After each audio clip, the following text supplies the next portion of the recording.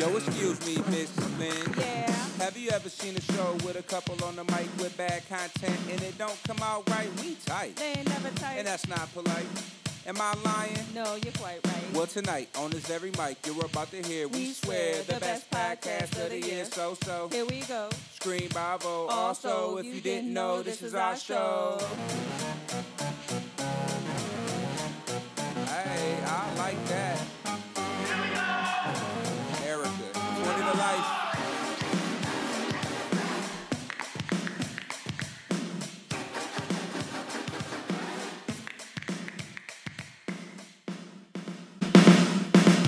Welcome back to America 20 to Life. I'm your host, Mike Lynn, here with my beautiful wife and co-host, Erica Lynn. What's up, babe? What's up, y'all?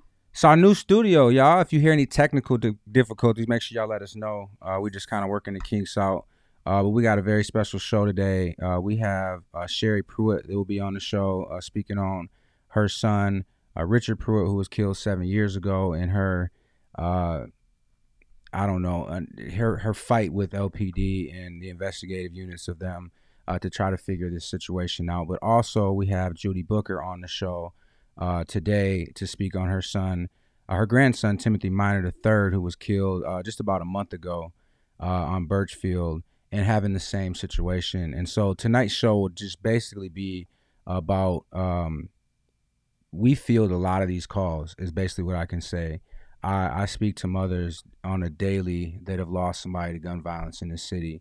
And a lot of them have the same conversation and the same struggle. They're trying to get answers. All the way back to Shirley Mitchner was one of our first shows that we did of a mother who was just trying to get answers from the police department and the prosecutor's office and couldn't get any information. I think it's important that we highlight the dysfunction that goes on down there and people that we obviously pay a lot of money to do their job. And it seems to be that when it comes to the south end of town or black and brown lives that for whatever reason, they're incompetent to do that. So we're going to have that conversation today. In conversation I've had with Judy, I've heard some disgusting things that have been said to her, conversations that have been had with her from some people that are in power that shouldn't definitely be acting like that towards a mother who's grieving. And this is not a one-off situation or some type of a situation where it's just her. So somebody said voice is low. Let me turn it up. How about that? How's that sound? Can you hear me now? Let me get a thumbs up if that mic sounds better for you. I can see that it looked a little low, but let me know if that sounds better for you. But the conversation that I've heard come out of these mothers, with conversations they've had with officials, whether or not it be elected officials or even our chief of police, has been disturbing. To say the least, I just couldn't even imagine losing somebody. Right before we went on live, my son came here just to check on us and check out the building and whatnot. And, I just think about that all the time. And it doesn't have to reach my front porch for me to want to get involved to try to help these people find answers. So I feel like if we find answers and catch murderers, then, that definitely takes some of those people off the street that could possibly murder one of our family members. So anyways, what's some other news before we get to that? We're going to bring Sherry Pruitt on in about, I believe, 10 minutes. So at 8:15, Sherry's going to come on and give us a conversation. She's been going through it for the longest of people that I know. I've spoken to, Mikey McKissick, who now has a $50,000 reward out for the murderers of his family. I wanted to highlight, too, Shirley Mitchner's family has now gotten around $10,000. You got to turn that mic for towards you. A reward, basically, to find information about, her son. So we've got families that are raising a whole lot of funds just to try to find out what happened and kind of get traction on these things. And what you'll hear is a lot of these mothers, a lot of these families are advocating not just for themselves, but for each other and for others. And that's kind of where we come in, because it's a long road. And Sherry has, again, been doing this for 7 years. And she advocates so hard for her son, but also for other families. And she'll talk a little bit about how she does that and why, and their experiences. Yeah.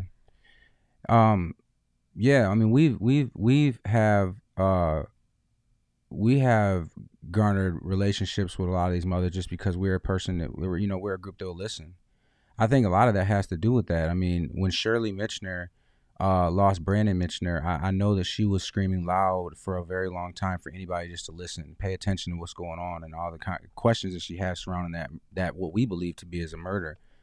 And nobody would listen to it. And so, since she came on our show back in, I believe, May of last year, So Dead Podcast just did a podcast about it. I think it was last week. There was a YouTube special. This conversation has been coming back up, and a lot of evidence that we seen at that point in time that made us come to the conclusion, yeah, this looks like it could have been a murder. Like, this doesn't look like just somebody fell down a side of a building, or excuse me, the side of a riverbank. This looks like somebody pushed him. This looks like there's an incident that happened here. The problem is, and it was even that conversation then, was that why aren't they looking into it? Why aren't they calling people in and questioning them? One major issue that I find a lot of in the conversation that I have with these mothers is that they know the killers. They know the person. In most cases, like, these families know exactly who killed their family, but they can't get the police to investigate it. They can't get the police to pull them in and question them. So we see, like, on the media, or excuse me, on the news all the time, or, in movies and so on. Like, I can just say, as somebody who's committed crime and I've been to jail, they would pull me in. Like, they would pull me in. I was going through the questioning process, no matter what, no matter if I wanted to or not. They have, like, ability to do, like, a 72-hour hold on somebody for investigations where they can pull you in, interrogate you until you lawyer up. And then if they have enough evidence or don't have enough evidence, that's the point where they have to let you go. But when they're not even doing that, and these families are telling us that they're not even doing that process, they're not even bringing them in to have that questionnaire, to pull them in to find out what a lot of times, something that I've found is the people that hold the burden of murder or those type of things, it's aching in them, and sometimes all they need is just it's like a position to be able to tell their truth. Like, it's so crazy when we watch First 48. Like, people come in there and they just get in there and they spill it all. Like, just give me a cigarette and some McDonald's and I'm about to tell it all. It's because it's been eaten on them. Killing a person is not something easily stomached. It's not something that people can just do and then go about their life and go to the park and play with their kids and, whatever the case is. It's something that eats on you for a couple different reasons. First of all, you took a life. But secondly, you always got to look over your shoulder. Murder does not have any statute of limitations. You don't get to get over it in 20 years and be like, I murdered somebody such and such and such. A lot of the reasons why, people eventually come forward, or, when they're questioned, finally just say, okay, because it's been eaten on. They ain't been able to sleep. They haven't been able to live a normal life. It's like they just want to get it over with a lot of times. But if you're not even bringing them in to have that conversation, right? If you're not even bringing them in to have that conversation, how would you know whether or not they knew anything? So we're going to have that conversation with Judy, who has a lot of information as it pertains to that with her particular case, but also Sherry Pruitt, who I've had long conversations with. She's actually partnered with the Village Lansing with Angelo's Gift, which you can talk more about. But I witnessed a Zoom call that you were on with 6 mothers who all lost somebody to violence of some sort. And listening to those stories and those testimonies was just heartbreaking. And it was like, I know why I do what I do. I know why I am advocating for this. I know why I'm talking on this. But what it also did to me when I was listening to them speak was I was just thinking people need to hear this, because there's too many people that sit on the couch because it's not their family, or it's not in my neighborhood, or I live too far away from anything happening like that to me. But when you listen to the stories of these mothers, they all kind of felt that way. They all thought that same thing. My son isn't involved, or my son doesn't have this, or my son's not doing that, or he's not in this area. And that's why they start advocating for others, because they realize that, that's a human nature type, trait, is to always think it can't happen to me. We say that about young people, that young people think that, right. But we all do. People do that. That is something that is almost like a default coping mechanism, to have that, blissful ignorance that it can't happen to me. Something else, Miranda came in and said, unless you deal with a bastard like the one who killed my son, even if it's not the perpetrator, say that the perpetrator is not who is going to talk, is not going to speak, right? It's someone around them. It's a witness. It's right. Someone that can't stomach what they know or what they saw. We're not even questioning them. There are witnesses. There has to be a effort. I mean, really, really good effort into solving these cases. And it takes a lot more than just having surveillance video and fingerprints. Sometimes you're not going to get that. That's why it's called an investigation. That's why there's Yeah. interrogations, and you have to talk to witnesses. And a huge strain I've seen is they won't even talk to the witnesses, Well, or things like that. they don't have time, right? Because they're too busy, right? And then we're trying to defund them, so they need more money to do these things, right? But I don't necessarily believe that to be true. I think that if our focus is to stop crime, we understand that police don't stop crime. They show up and they take reports on crime that already happens. So you ask these mothers, do they want more police on the streets to take notes on their family's murder? Or would you rather have more people making sure that the murderers aren't in the mind state to kill somebody? I think they're going to say that if I had it all to do over again, I would want to make sure that the people that killed my son either had help so that they didn't end up doing that. Either you did good investigatory work and caught them way before they ended up murdering a family member of mine. If you think about this aspect, when we have more patrollers on the streets turning people into criminals than you do people investigating the people who already committed crime, that's an imbalance.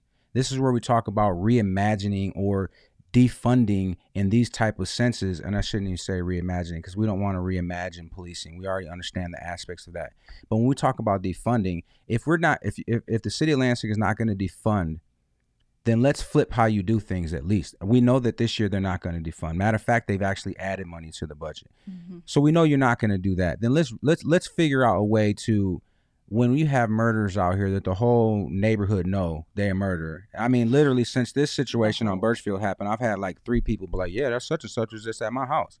Or this, that, the, it's like, how can this be that the streets understand who did this, but the police aren't going to investigate it because they don't have enough money to investigate these things? I just don't understand when we give $47 million for them to do. I mean, $47 million. I have to beg somebody. I just can't imagine with the little bit of salary they paid me at the fire department, if I told them, hey, I need more money to go fight a fire at your crib. I can't show up for work tomorrow because I don't have enough. You're just terrible at your job. That's why the conversation is so important, to say that there are so many arenas that are defunded, and everyone somehow figures out how to make it work, right? Even the fire department. Okay. They make it work with absolutely nothing. That exactly. Their budget's a third less than what the city or the police department is. Mm-hmm. And would we say it's any less or more important, et cetera? No, it's not a war of what's more important. What ends up happening is they use fear mongering to make sure that we feel like we're in need of services that we're not even actually getting. So that's a huge point to make, is that we talk about bigger budgets and say, well, if this happens, this will happen. There's a difference between correlation and causation. And if you were to defund the police budget to put back in the community, and, Chief Green constantly tells us that if you do that, then there is going to be more rapes and murders. His words, not mine. He did say that. His words, not mine. Yeah. And that is the literal definition of propaganda. There is no data. There's no evidence to support that, specifically in Lansing. Right. So when you say things like that, it makes people like us who are out here. Well, they make us think that the police are Batman. Like Batman always shows up in the alley and stops some rape or stops some mugging from happening. Police aren't that. If you call the police right now and tell them that your house is actively being broken into, it may take them an hour to get there, and then they'll say, "Well, it's because we don't have enough manning," and so on and so forth. I don't believe that. Yeah, I just think they prioritize what they do, because if you live in Groesbeck and you call for that same call, they will be there. Mm-hmm. They will be there right this second. There's definitely triaging of responses. The triaging of responses is a lot about what we're about to talk about with Sherry and Judy, because that's exactly the scenario. With the murders that are happening in the south end of town, it is a war zone out here. I've been on council every day for a year and a half expressing this issue, in talking about this. Nobody took any concern. Like, it just didn't matter to them. I mean, they were silent on these aspects. But I think that if that same murder rate was happening, not on the south side, but maybe on the west side, Delta Township type of area, this would be a high alert. Mm-hmm. This would be like, bring in everything that we have. And let's put everything that we can back into this to stop it from happening. And then let's start to investigate and make sure that we don't, for instance, it's really concerning to me that there's council members that have actually been victims of violence that aren't as pressed about this, but it's not happening to them, right? Mm-hmm. It's happening to us down here. There's a level of bias, right, as with all things, right? there's a level of bias, because if it was Morris River Drive, if it was the Groesbeck area, if it was any area in which it has been deemed to be those people can, I don't know, make an impact on support or networking or favors or whatever you want to call it, if they have a little bit more impact downtown, is that where they want to, downtown LPD wants to make more of an impact? Right. That's what it looks like. That's what it feels like. That's what we are experiencing as Right. people. And there has been a council member that's gotten very upset with this, and as most recently as Saturday, I believe it was, spoke on it very publicly on his Facebook page. We're going to bring that in here today too. But right now, we're going to bring on Sherry Pruitt, Richard Pruitt's mother, who was killed 7 years ago by gun violence as well. And This she July has will been, be 7 years. yeah, she has been on a fight ever since to find out. I shouldn't say find out because she already knows, but to bring justice to these killers. So, Sherry, welcome in. Can you hear me? Hi guys, how are you? Good. Can Good. hear you. Can you hear me? Hi. Can you hear me? Yeah, 1 second. I'm getting some feedback. All right, you let us know how we as long as we sound good to you. I think he's getting the sound right on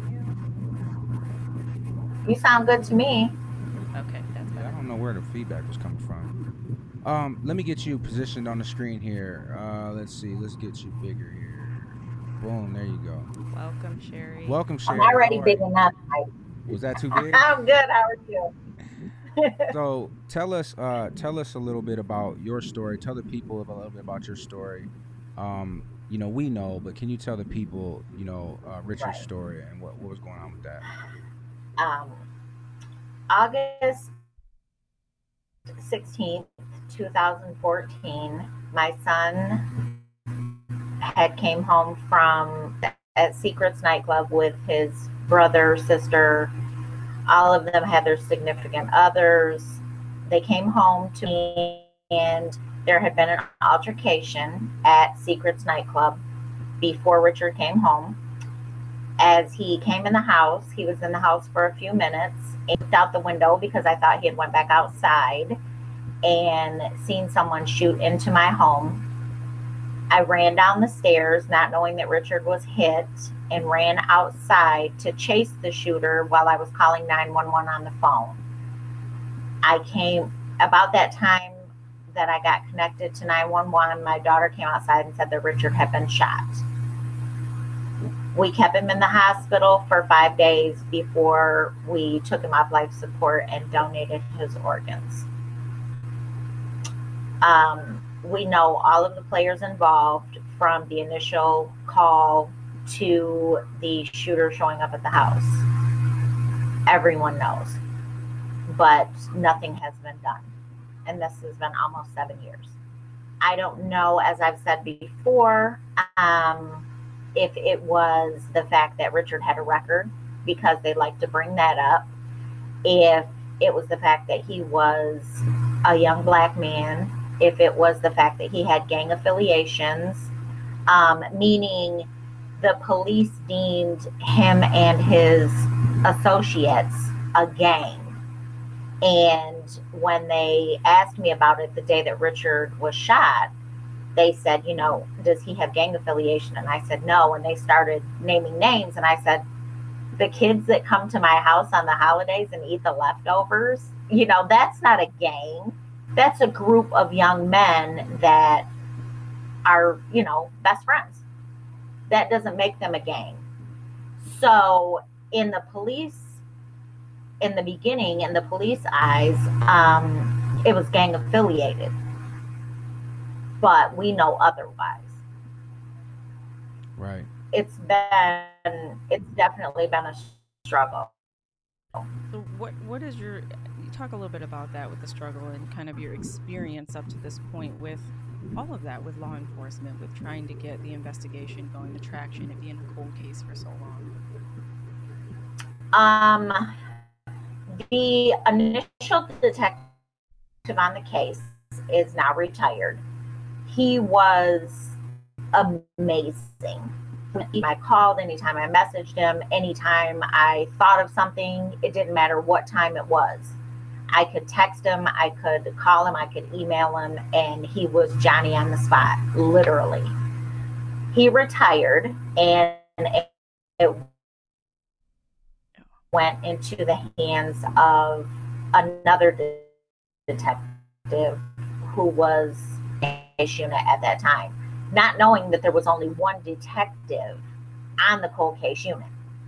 Now we're on to 3. She's got 85 cases, plus her cases that are coming. She does different things with the department. So she's overwhelmed. They're saying that they don't have a budget. The reason that I go to the newspaper, I go to the news, is because people don't know. The community doesn't know where the funding is going or how much funding is available that could be allocated in different areas. You know, as we've said before, when you say defund the police, they think that means take the police off the streets. That's not what it means. It means to allocate funding to other areas. I pulled up on a scene down the street the other day and there was 8 officers and a little 100-pound girl that they were talking to. It doesn't take 8 officers. So it's very frustrating. And as we've talked about before, this is happening every day. Yeah. I'm reaching out to parents almost on a daily basis. You know, if you need anything, let me know. If there's anything I can do, let me know. It's never ending and there's no consequences. Let me ask you a question. Have you seen the new police uniforms? They got these all blacked out uniforms now. You know that they spent $250,000 to re-uniform the whole department. Not because all the uniforms were ratted and tatted and they needed new ones and this was like a necessity to save lives, right?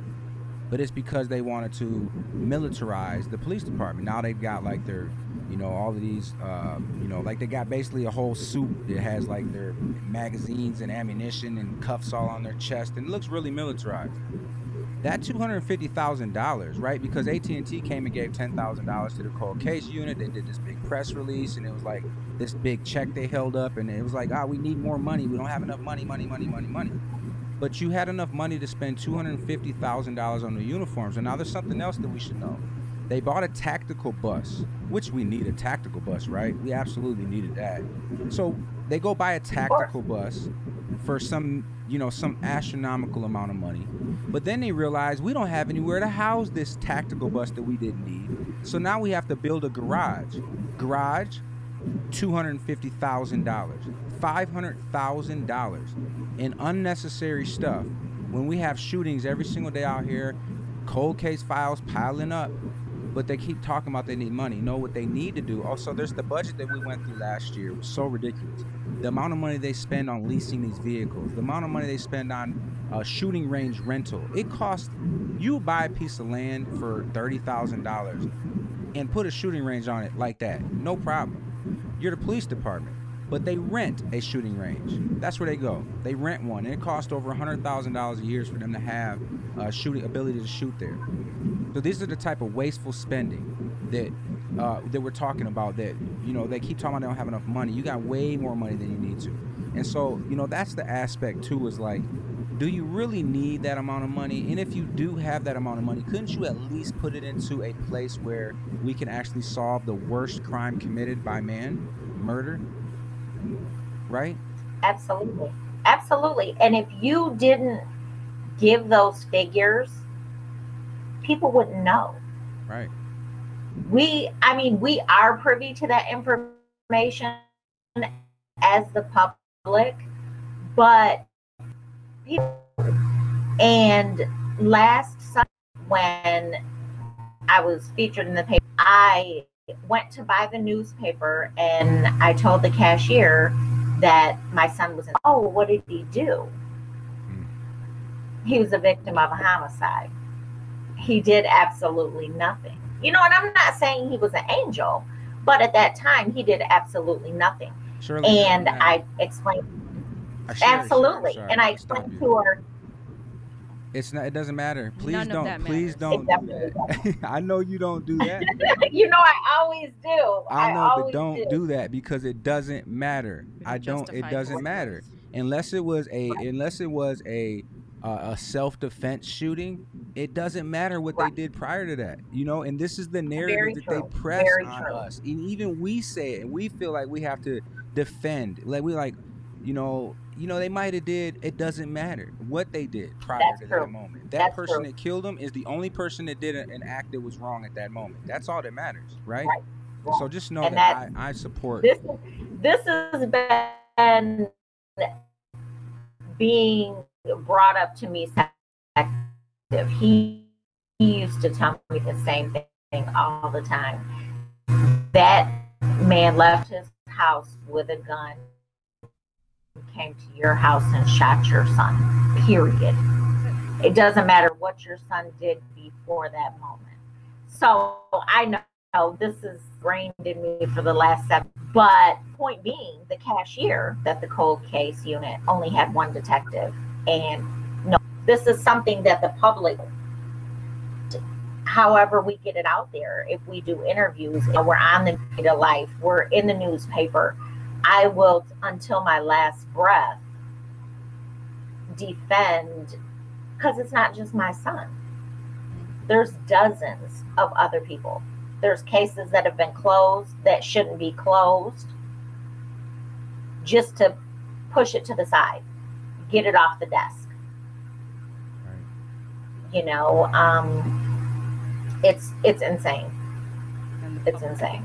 I think people have to be reminded, because this is a reminder to anyone that has those thoughts about questioning anything that's irrelevant to someone being murdered.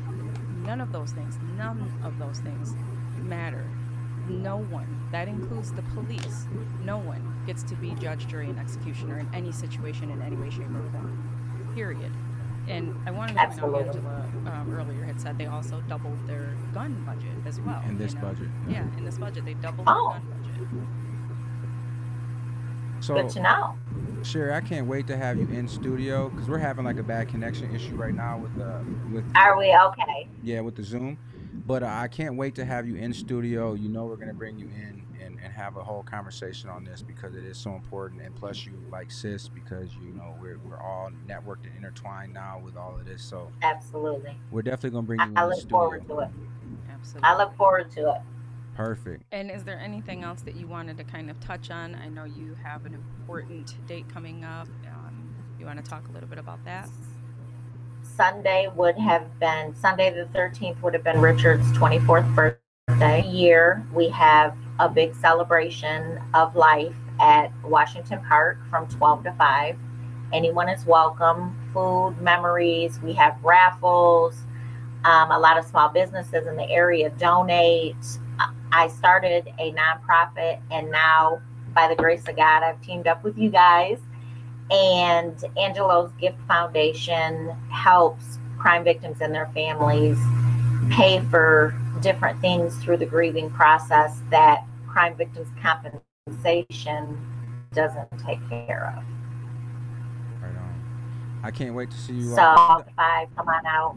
I say this all the time, that I can't wait to see you all work, but I think that's a oxymoron, because then if you work, that means somebody has lost somebody. But I've seen you all in action, and I think one of the things that I really can't wait to see you all do is the group talk, because when I was hearing you all talk as the mothers, it was just, I felt like it was supportive. It was a supportive environment, and I think that a lot of mothers just need that, that are going through this, and you guys are providing that, so that's awesome. They need to know they're not alone. At the end of the day, there's somebody else out there that's going through the same thing. Absolutely. All right, we love you, Sherry. We'll definitely have you back. Guys, love you too. All right, take care. All right, I don't know what the problem was with the connection. I don't think it was on our end. It sounded more or less like it was a connection over there, but that's fine. We're gonna have Sherry in the room, at some point in time. Yes. Yeah, soon. A broader conversation. This is a complex and ongoing conversation. So yeah, no shortage of discussions that need to be had. All right, so here we go. We're going to be bringing on Judy, but first I want to play a snippet that came from WLNS. in the beginning, and it's just got some visuals, and I'm going to read to you all because the audio wouldn't come up, but I'm going to read to you all what they stated in here. And here we go.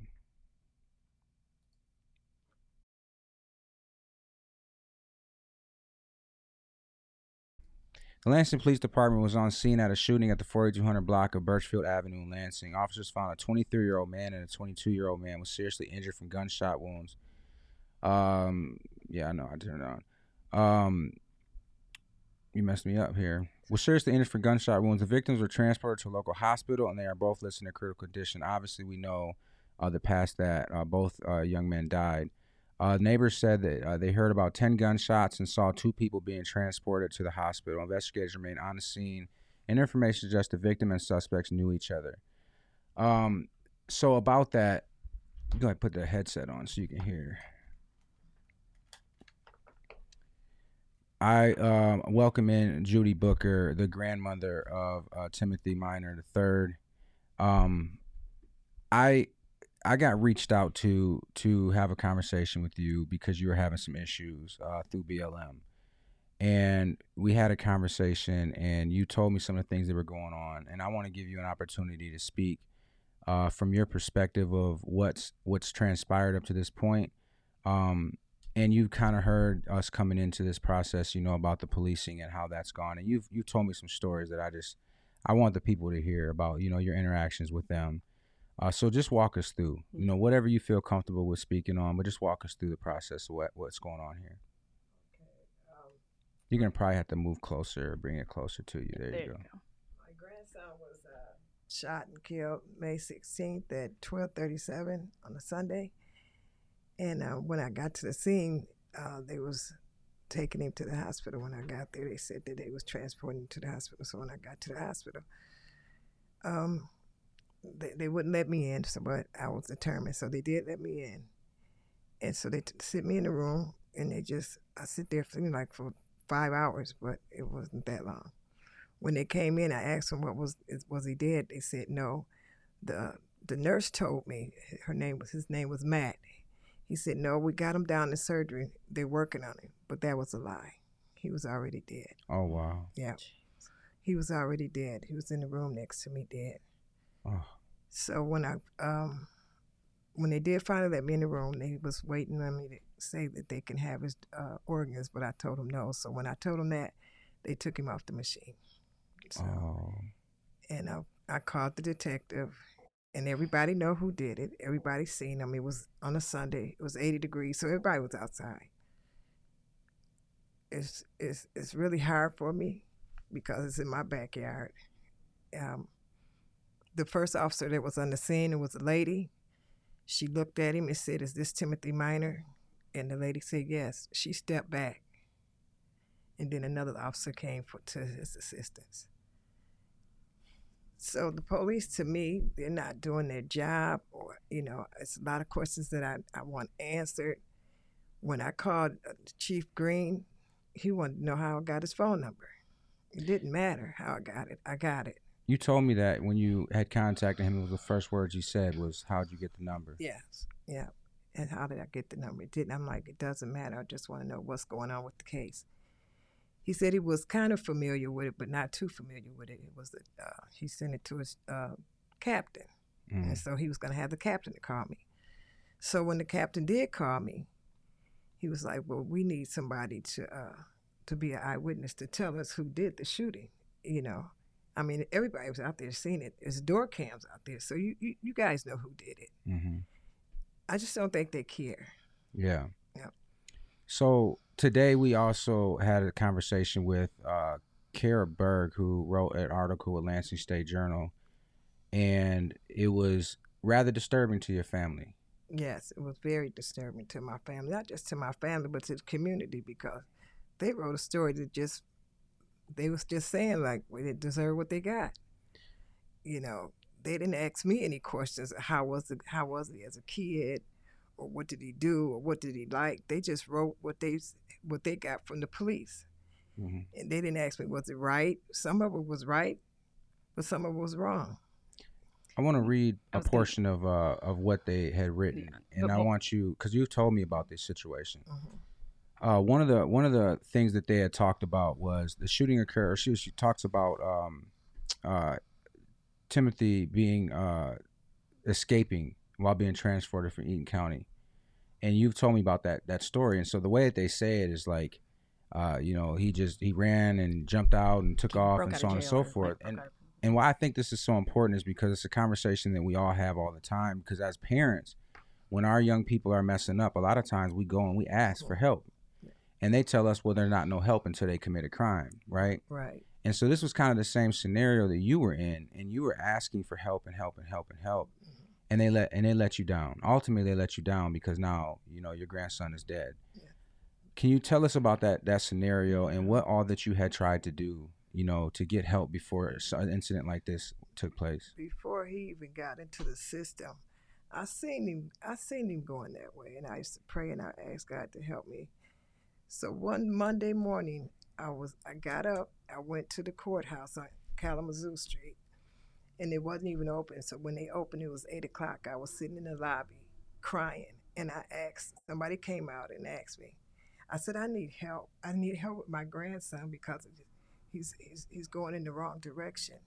So the lady came back. She went back into her office, and then she came back out. She said, we can't help you because he's not in the system. He at that time, he wasn't in the system. He hadn't gotten in any trouble or anything. So I was trying to get, when she told me that they couldn't help me, so I had to go back to the school and ask them, why are y'all not putting truancy tickets? So I had to make them put truancy tickets on him, send them to me. And the lady told me, she said, well, you're the one that's going to be responsible for it. I'm like, at this point, I don't care. I just need some help with my grandson. So when I got the truancy tickets, that's when I was able to get him in the system. I had to force them to put truancy tickets instead of trying to help before that, to get him in the system to try to get some help.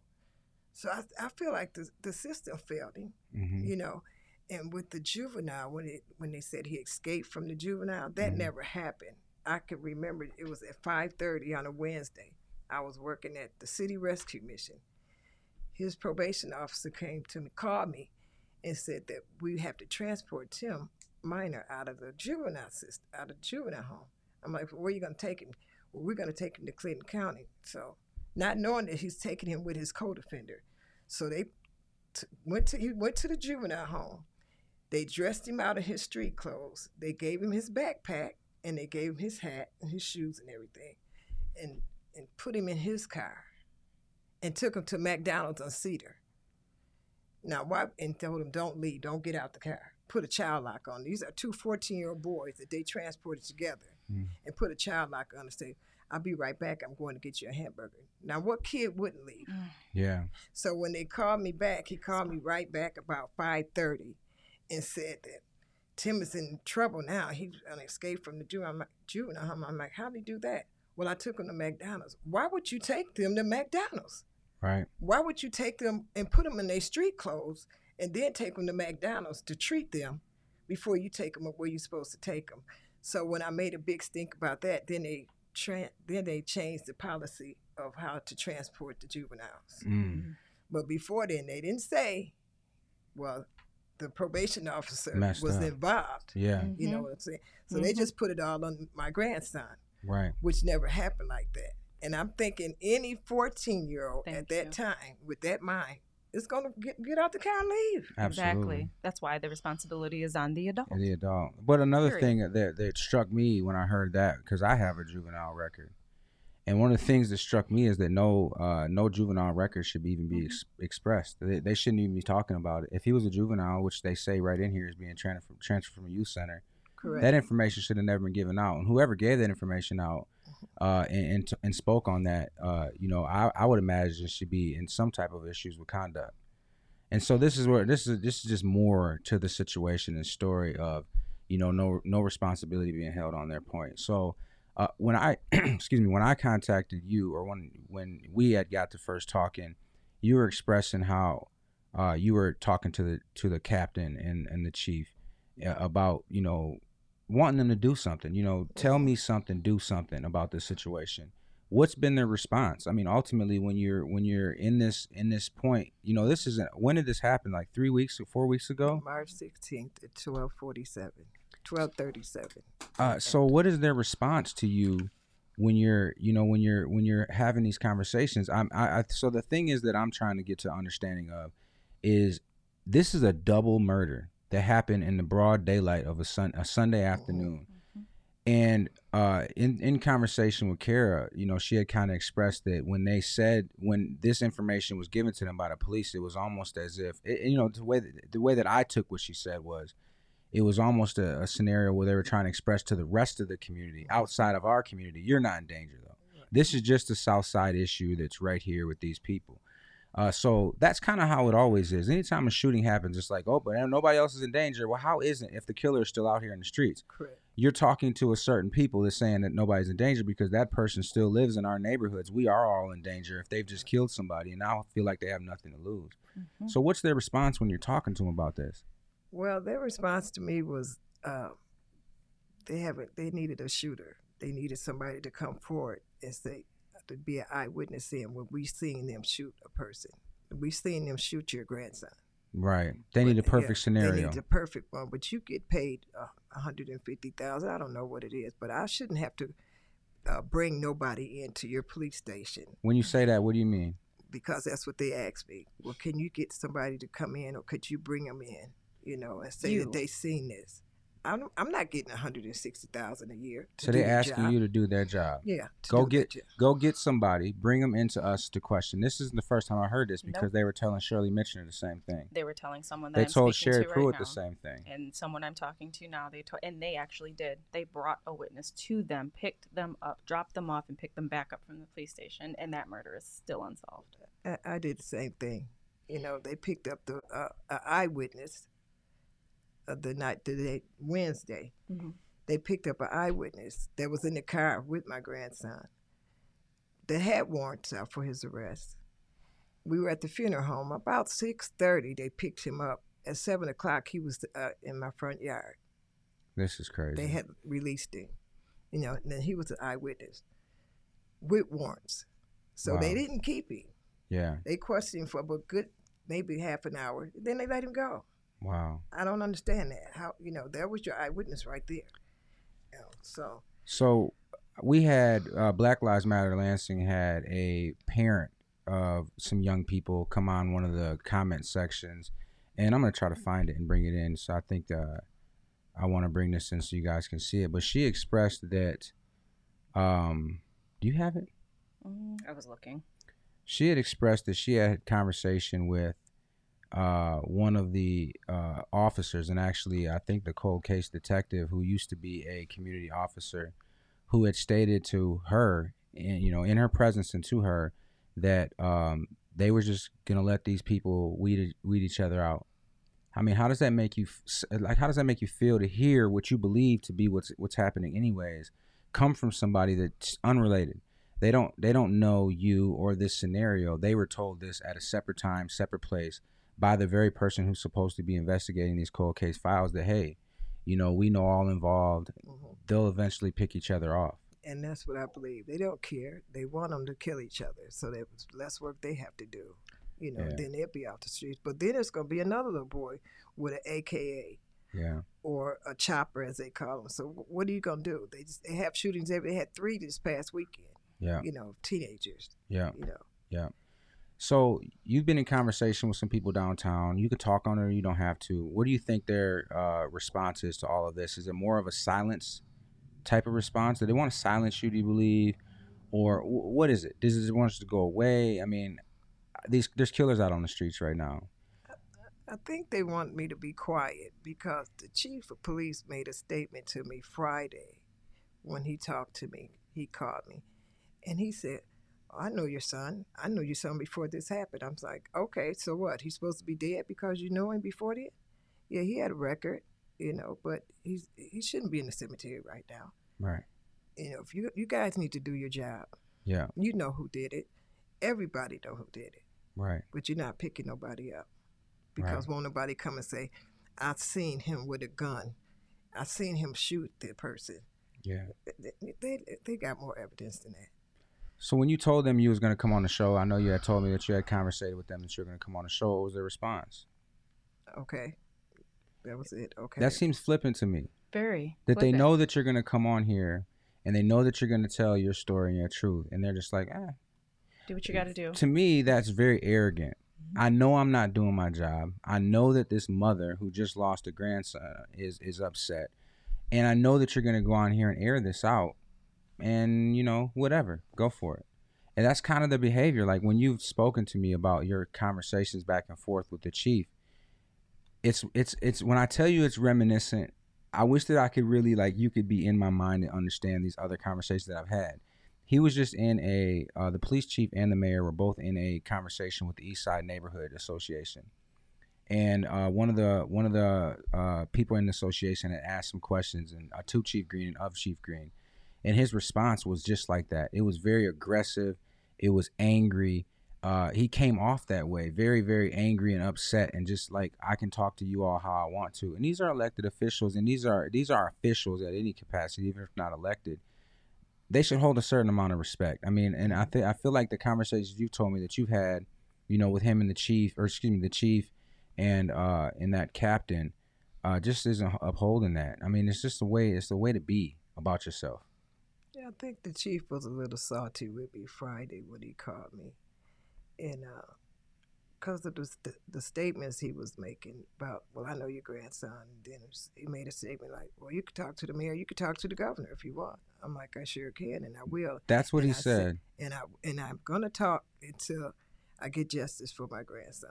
And I promised him that when he took his last heartbeat, I was holding his hand. Mm. And I said, we're going to get justice. And my first thought, I was really angry. And I wanted to just go out and to kill the dog, the cat, the mother, and everybody. But that's not going to help anything. Yeah. The police department need to do their job, not just for my grandson or the young other little boy, but for all the murders that's still out here. Right. We're not going to get any closure. I could be at Kroger's, and the murder could be standing right next to me. Yeah. And when I look down, I'll be looking, is that the one? I know who did it. You know. Do I know what he looked like? No. You know, when I hear a siren now, and I panic because the only thing I think about is my grandson dying, you know. And it's been really hard for me, you know.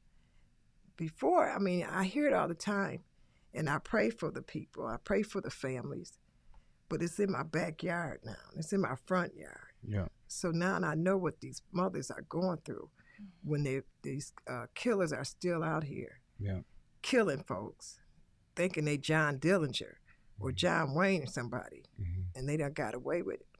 Really, they have. Yeah.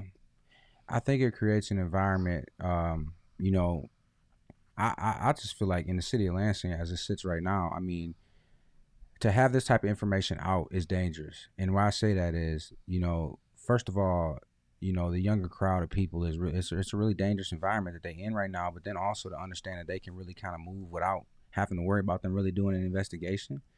I mean, that's scary. How does that not create an endangering the public? Yeah, and so the aspect of that is that Timothy's got friends too. And he's got family that care about him, love him, that, you know, feel the same way you do. And maybe they don't take the right road and the right path. And maybe they don't say, I'm going to try to get this justice in court. Maybe they say, I'm going to figure out this justice out here in the streets. They ain't picking nobody up for it anyways. And so the conversation I used to have when I was talking to Chief Green was just that.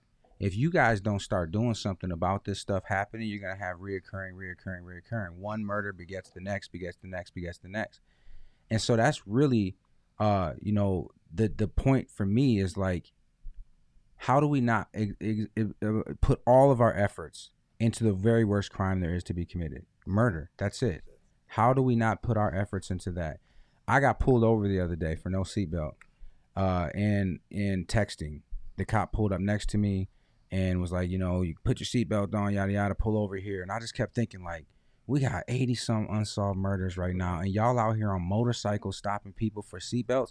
Not only is it that, but if you just sit here and look out this window out front, they drag race up and down Cedar Street and MLK all day long. And y'all are pulling people over for, this is what I be talking about when I say that they create criminals, when there's a ton of criminals out here that y'all can just go find. Correct. Go catch the criminals. Stop creating criminals by pulling us over, trying to find out if we have weed in the car or if we got this in the car. go catch the ones that need to be caught right now. And like I said, when we ain't focusing on the most dangerous thing that ever happened to man is murder, what are we focusing on? Like you know, you can't tell me you don't have money to solve murders, but you have money to pull people over and catch them for CCW or catch them for, you know, having a bag of weed in the car without a card. Like this is what I'm saying, that I think their priorities are not in the right place. And when it comes down to like the mayor and the city, you know, when you care like we care about the city, and you do tons of work in the community, you know, you talk to us about that. When you care from that perspective, you just want things to be good. Like you want people to be okay. So you do whatever it takes for that purpose and that scenario. When they take a focus away from that point and it goes into, you know, downtown development and, you know, outdoor drinking areas, that's what they're all focused on now, is where can we gentrify and have fun. While down here on the south side, we're living in Chicago. We're living in the south side of Chicago. And you have mothers like Judy have to come on here and beg for help from people that we pay $47 million to do that job. You're right. And about that, the seatbelt thing, it's funny because my brother came over this morning, and actually they had undercover police standing outside on Holmes in Washington. That's where I got pulled over. On Holmes in Washington, corner. Right there. They were undercover, in their street clothes, just walking. So my brother was at the light, and the guy, the police officer, like, hey, did your seatbelt work? And he's like, yeah. And no sooner he said that, here come the motorcycle cop. That's exactly what happened to me. On the same corner. So they've got time and resources for that. They got a lot of time and resources to spend their money on undercover cops, seatbelt stings, instead of doing their job. Do you remember when I said I didn't see him? Yes, you literally said I kept saying I didn't see him. Came out of nowhere. I always see the police, and I did not see this man. He came up out of nowhere, and I'm like, how did you even see me? That's why. It was an undercover cop standing on the corner. So Go ahead. I wanted to back up to something really quick, because you talked a little bit about your experience specifically with LPD and even talking to Chief Green. And as a mother, I want to say that I cannot imagine going through that with the person that is literally in charge of bringing justice for my child. And I'm so sorry you went through that, because we kind of breezed past it a little bit, but I think it's important to come back to the fact that when you made your initial call to Chief Green, the first words out of his mouth were, how did you get my phone number? I think that's possibly one of the most disrespectful things I have ever heard, because he knew who you were, clearly. And even if you wanted to fake it, you know, customer service wise, the first words should always be, I'm sorry for your loss. I'm sorry for what you're going through, anything. I think that was disgusting. It was very disrespectful, and it was very flippant. And then you talked about, you know, the way he said, yeah, I know who your son was before this even happened. And the reason why I wanted to go back to that a little bit is Mike touched on the E&O meeting that happened. That was bigger than even that. And I want to point out some of the feedback that was given on Chief Green from that meeting, because what that conversation was surrounding is both Green and Propaganda were there at the meeting.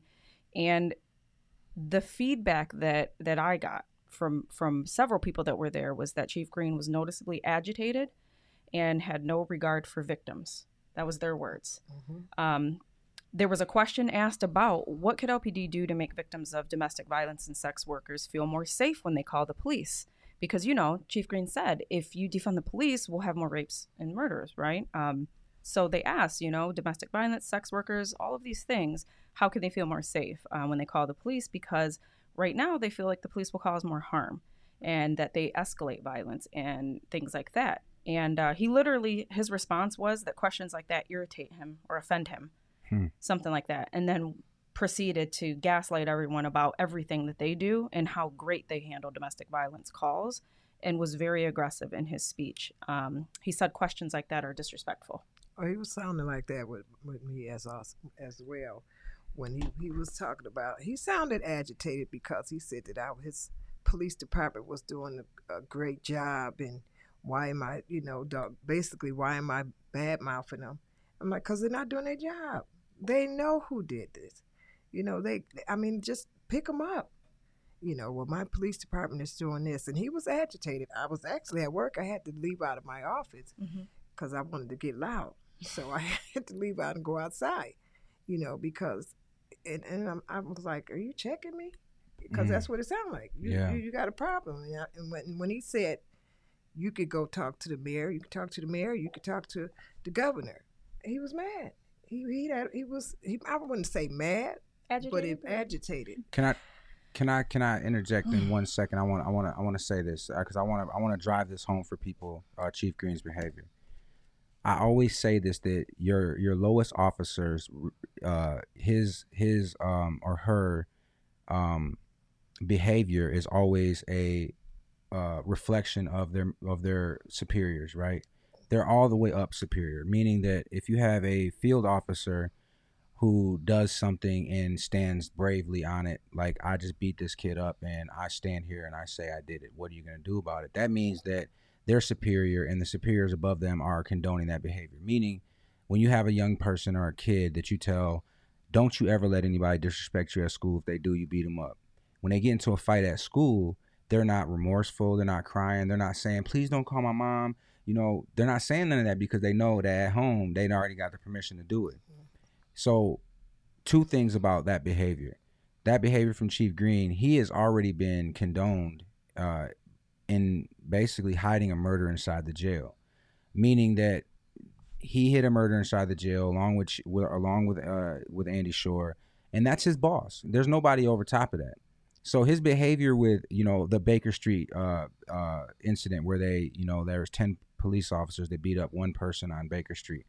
They don't jump on top of a pile like that and throw punches and kicks unless they know they will not be in trouble for it. So when you're talking about the way Chief Green spoke with you, he's been emboldened to act that way, first of all. Secondly, he's what people would call, and don't take the term literal, but a dead man walking. And what I mean by that is he's on his way out. He knows it. So I don't care. What are you going to do to me? I'm going to take another job in Phoenix or wherever I decide to go. I can deal with you however I want to. My boss has already condoned the behavior. So you making a complaint about Chief Green's behavior when speaking to you, be completely right about it. But we don't have anybody in management over top of him, being the mayor or council, who's going to say that's some behavior that's unacceptable. Nobody's going to do anything about it. This is what we're seeing in the city of Lansing. As it pertains to the murder rate and all of these things going on, there's no accountability across the board from the people who are paid to do that job.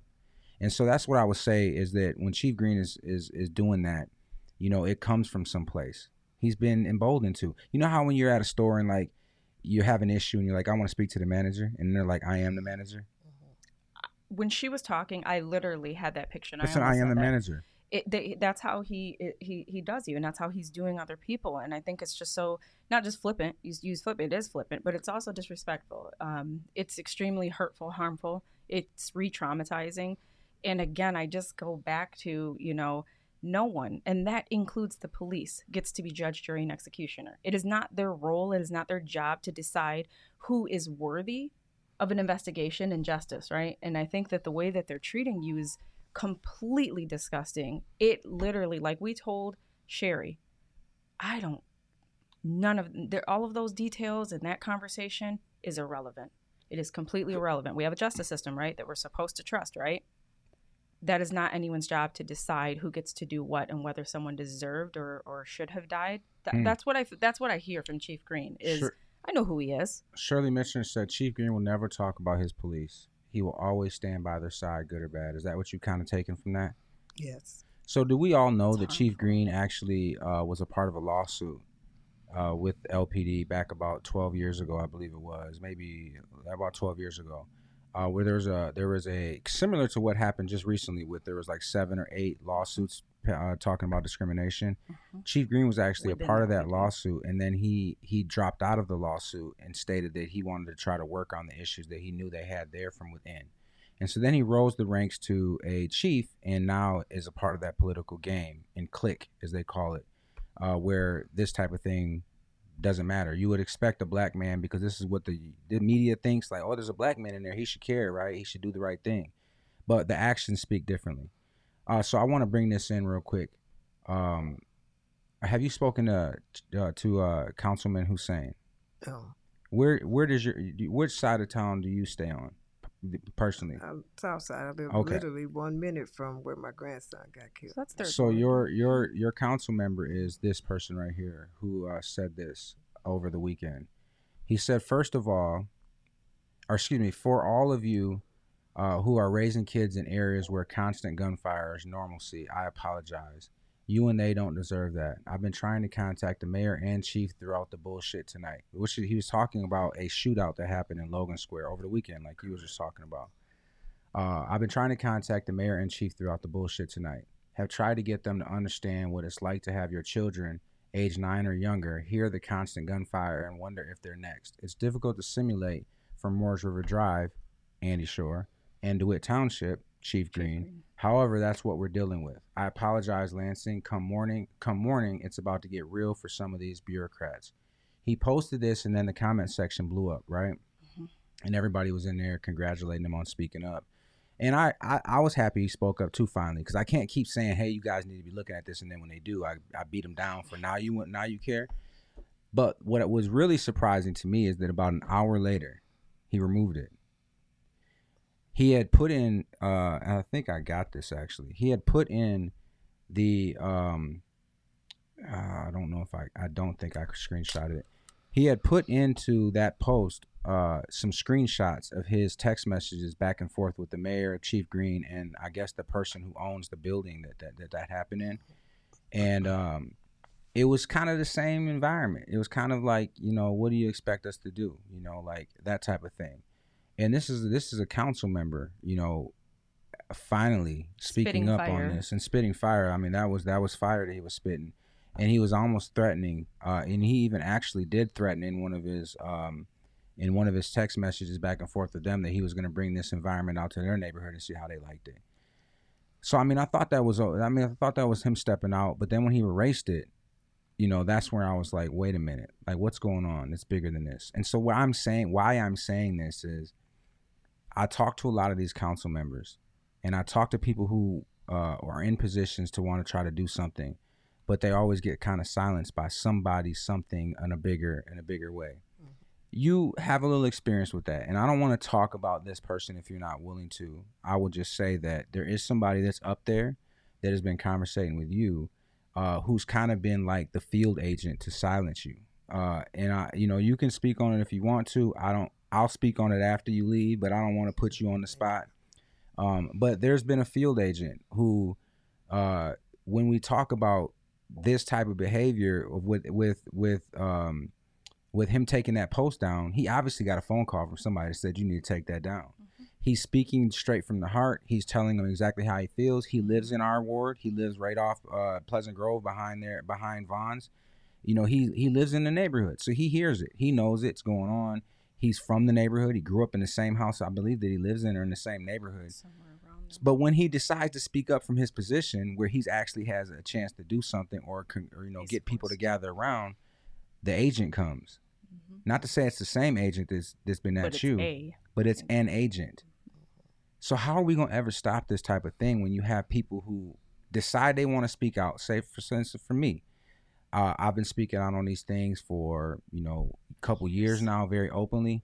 For 3 or 4 years, 2 years, I was kind of silent, dormant, trying to work the system on the inside. Then finally I was like, all right, I can't get nothing done from here. I got to go out and go public. So this violence I've been talking about for at least 2 years now, like constantly. But the field agents came to me, and then I went against, and I said, I'm not going to be silent. And I kept going. They're going to come to you. You've been already hit with one.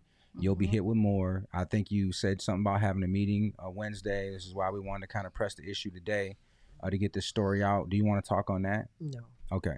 We'll talk about it at another later date after you have that meeting. Yeah, for sure. Right. So, but these field agents are going to come.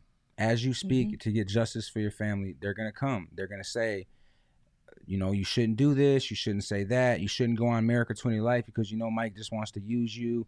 They're going to say these type of things. So be cognizant of that. But also, I always, and I know you know this, you born West Side, you get it. I think that I always want to ask somebody when they come to me with a story like that about somebody, or when the field agent comes, I always like, what is your intentions? These are people dying in the streets. What are your intentions to silence it? What is your reasoning behind it, right? And so that's kind of the confusing portion for me.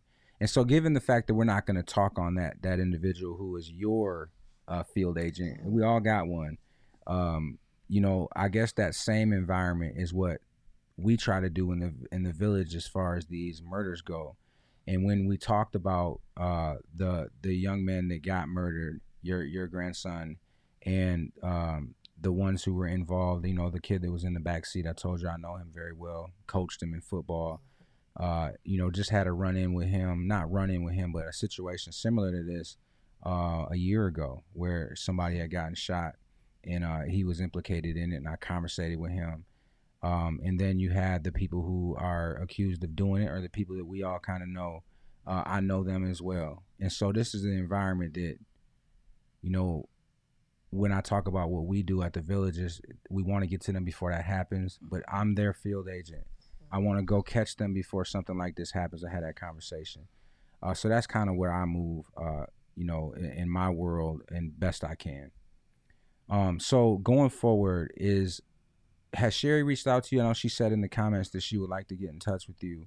No, that's what she was kind of asking, is to, you know, give her number, just because that's kind of what we want to do, is build a support system and a network and create that, because it's hard navigating this, especially if you're being treated the way that you're being treated right now. Yeah, no one has, but the chief, you know, he called me because I called him and a few other people called me, but I want to get justice for everybody. At this point, it's like I got an elephant sitting on my chest. Yeah, you know, and it's hard for me to breathe. So I could imagine how the other mothers and fathers feel, you know, that's been dealing with this for years. And they quote, we need somebody to tell who it is. So if that's the case, you give me the 100 and whatever you make a year. Right. Okay. Or to give the other parents. But we need closure.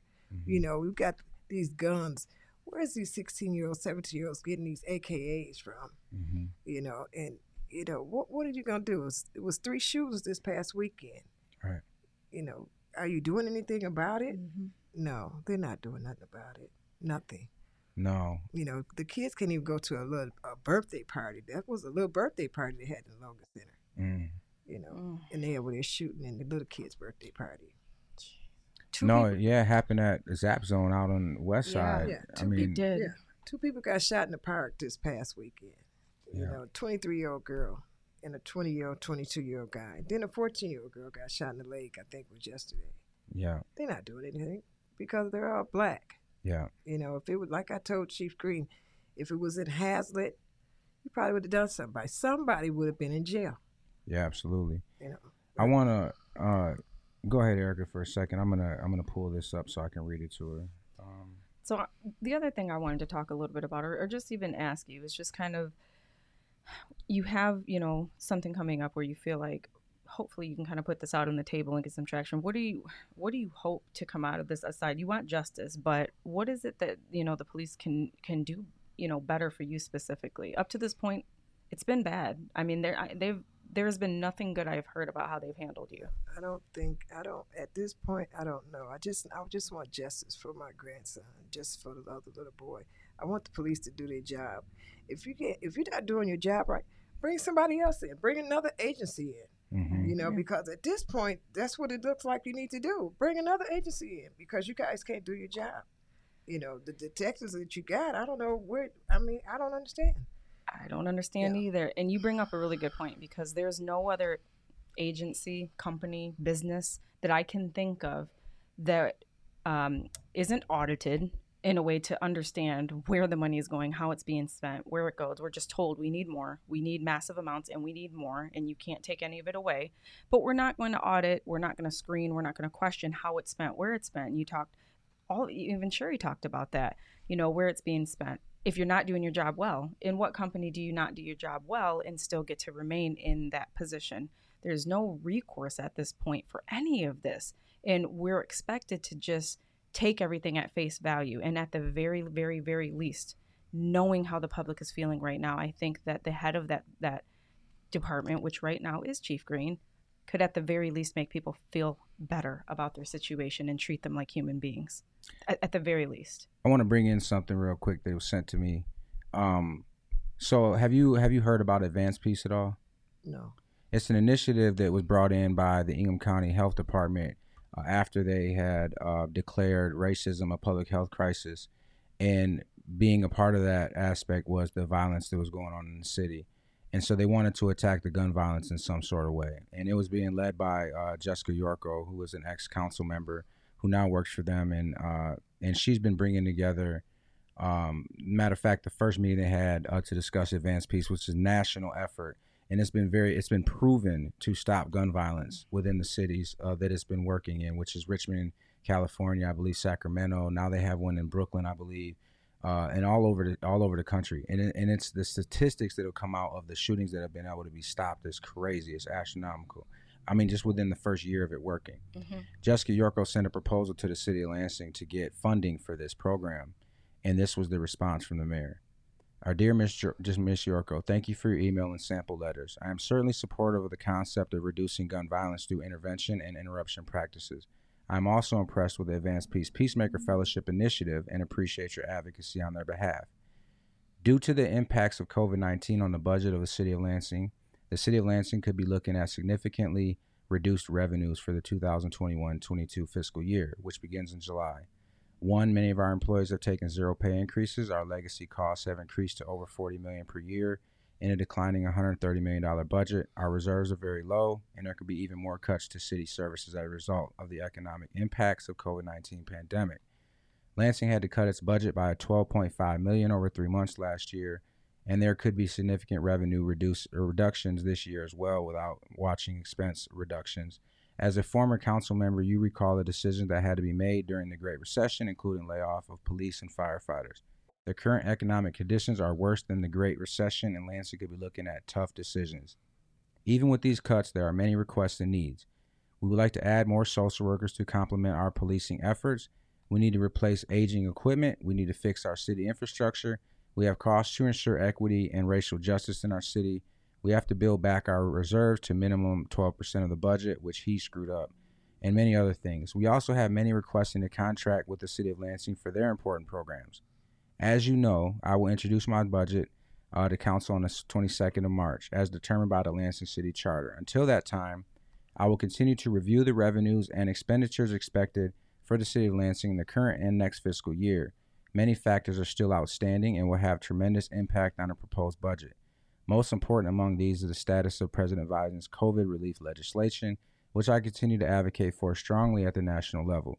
While I'm supportive of the advanced peace concept, the decision on whether or not to include a new $240,000 expense for the city of Lansing will depend on the economic viability of the city of Lansing to afford this large new expense, as compared to the many competing priorities that need funding with potentially reduced revenues. I want to read that part again. While I am supportive of the advanced peace concept, which we know across the nation has been known to stop violent crime and guns and so on, the decision on whether or not to include a new $240,000 expense for the city of Lansing will depend on the economic viability of the city of Lansing to afford this large new expense, as compared to many competing priorities that need funding with potentially reduced revenues. Meaning that they may want to build a shuffleboard downtown and their budget's less than that advanced piece, so I may want to budget that and not this. We might not like our new uniforms and need different ones next year. Yeah. Competing priorities. What could compete with We will continue to this? review the expense and revenue numbers for the city, and will present the administration budget to the Lansing City Council on March 22nd. The City Council then has until March 24th or May 24th to pass a budget that will take effect on July 1st. Thank you for your time and advocacy on behalf of Advanced Peace. We can continue to discuss this as the budget situation evolves. This was sent on, where's the date? March 1st. And are you gonna your grandson was killed when? May 16th, a week before his birthday. He would have been 24 years old. So what the mayor said in that, and now he's touting this, and even Lansing State Journal has mentioned that, you know, the mayor has been supportive of this advanced peace thing, and he's doing this big thing to stop gun violence, and they just maybe not know about this. But then in response to that, many others, council members, Kathy Dunbar, one included, came back with a response that was like, how is this not the priority right now? We have young men dying in the streets, particularly the black and brown community, every single day. How is this not as important as anything else that you're talking about right now? How is this not the priority? $250,000 is what their portion would have been. The Ingham County the Ingham County Health Department had already put in their portion, and they were garnering money from other places. They spent $250,000, as you heard me say earlier, on uniforms. How is this not a priority? I think it's just like when we talk about racism being a public health crisis, it's because we have to bring awareness to it. Black Lives Matter, we have to tell you that. Like, we have to tell y'all that our lives matter. Well, in this case and scenario and what's going on with these murders in the city, they don't matter, because if this was white kids being killed at this alarming number, no matter what their background was, this would not have been a question. $250,000 to save a life, even just one life. There's no other priority that should be more involved in that. So I say that to say, it's taken now, I think it's been a year since we've been trying to work on advanced peace. And Jessica Yorko has been championing this really hard. Ingham County Health Department has been pressing it really hard. They just got the buy-in from the city because, of course, we're in a mayoral election. It looks good to say, hey, I'm doing something. I was going to ask if you were going to talk about the steps that led up to the actual support. I think that's important, the timing. Yeah, I mean, we know why it was. Yeah. It's election season. Yeah. There was no conversation. There was nothing. There was no support. That was where it got left. And then all of a sudden comes out and says, it was a surprise to everyone at the city council meeting. He comes on and, we're going to include it in the budget presentation. And then the next time you hear about it, it's, Mayor Andy Shore is wanting to do this, violence prevention effort. And it's just, again, another disgusting display of the propaganda type things without actually trying to prioritize what's actually happening and fix the issue. I think that's important to really name that this is the priority. And Kathy Dunbar was very correct in the response and even speaking on it on council, saying, like, what other priority is there right now besides this that's going on? I'm going to read her response. That would be Kathy Dunbar's response was, "Good afternoon, Mayor. I think we're all painfully aware of the city's economic situation. Yes, we need to make tough choices about where we spend scarce resources, and those decisions should be driven by necessity and highest return on investment. Lansing has a problem with gun violence. That cannot be disputed. Studies show gun violence correlates to socioeconomic conditions, which means the economic downturn you cited will result in a higher rate of gun violence. Gun violence is already costing the city, starting with the lives lost and families forever changed. Add to that the cost of law enforcement at the time of the incident, subsequent investigations and court costs, jail, prison costs, immediate treatment costs, long-term physical and mental care costs, lost wages, and the cost of violent crime on future residential and commercial investments in our city. We have an opportunity to invest in a program that has proven to reduce gun violence and build community. The return on that investment is lives, families, and money saved. Gun violence will not be reduced by intangibly supporting the concept. I ask that you consider the high cost of gun violence when creating your budget and include funding for the Advanced Peace Initiative." So that was sent directly after that. So I just look at it from my perspective, and I guess what I'm trying to say is that we're doing that right now. So the next mother that we have to have come in here and have this conversation with, I feel like since we've been making this noise, the people downtown who are absolutely doing nothing with the money that we give them to stop this, are responsible for it. They should all be on trial as well, in my opinion. So I'll end with that. I agree. 100%. So let me see if we got any questions in here. I think somebody had one. I just know there's been a lot of support for you. Right in the beginning. I mean, everybody was just pouring out support. People were in tears listening to your story. And I will definitely, both Miranda and Sherry want to get with you, and I'll make sure that happens. This is bigger than anything that I ever dealt with. And I'm a pretty strong person. This is hard. My grandson shouldn't be out the cemetery. And I do think I'm mad at the Lansing State Journal because what they were saying was like, he deserved it. That's, to me and to the community, what they wrote in there was like, well, he got what he deserved. No one has came to my house or called me from the city of Lansing or the State Journal and said, what can I do to help you? I'm so sorry. No one. I cry myself to sleep at night. I sit in the cemetery. I just don't understand. I got a lot of questions. I just don't understand. I don't understand why the police not doing their job. I don't understand why they won't pick somebody out. just if it's for the 72 hours, which I know they can, to question somebody and say, well, we picked him up or something. Mm-hmm. I'm just waiting on the call to say, well, we got him. But I don't think I'm going to get that call.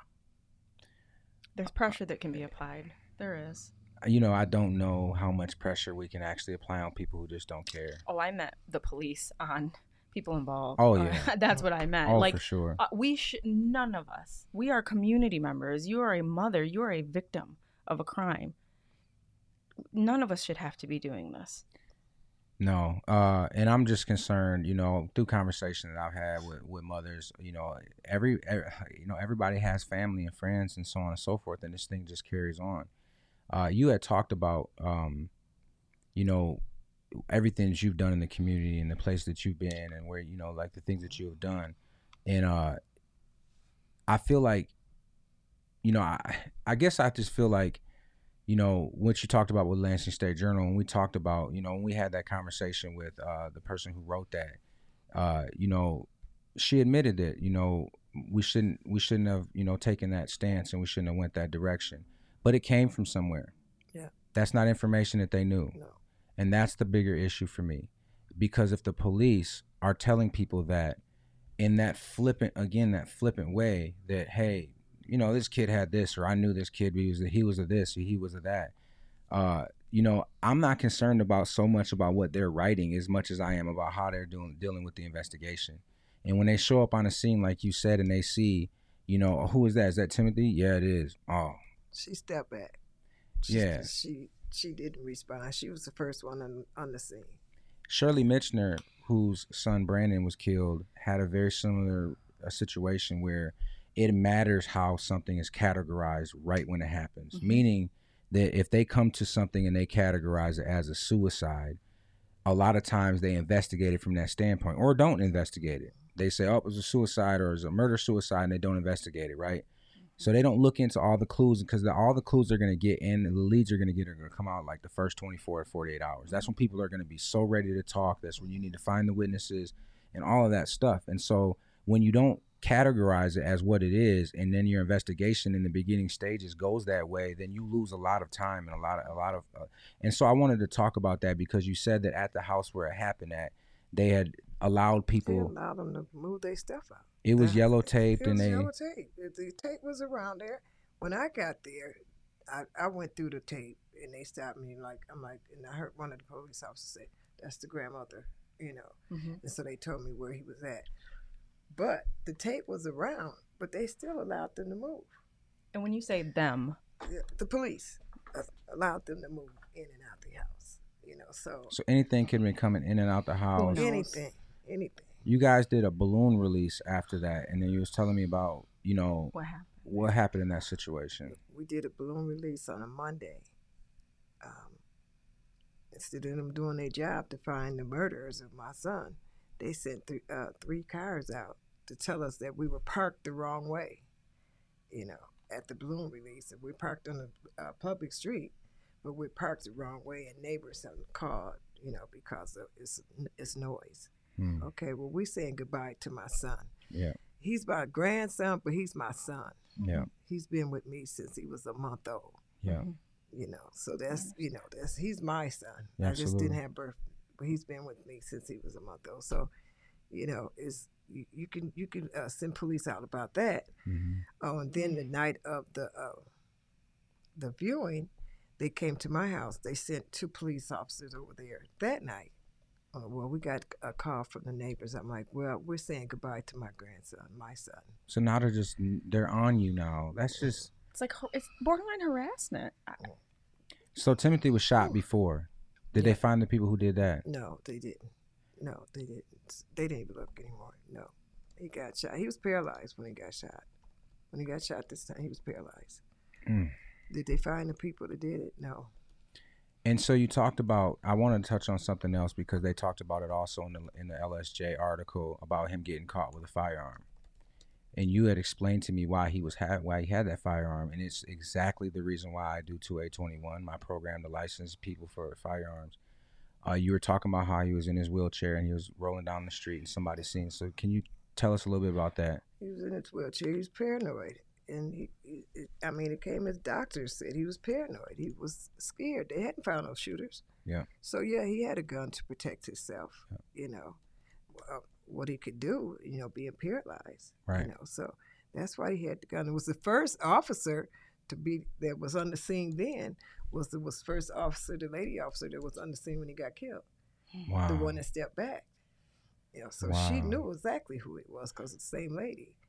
From when he got shot and got paralyzed. No, when they stopped him with the gun in the wheelchair. Yeah.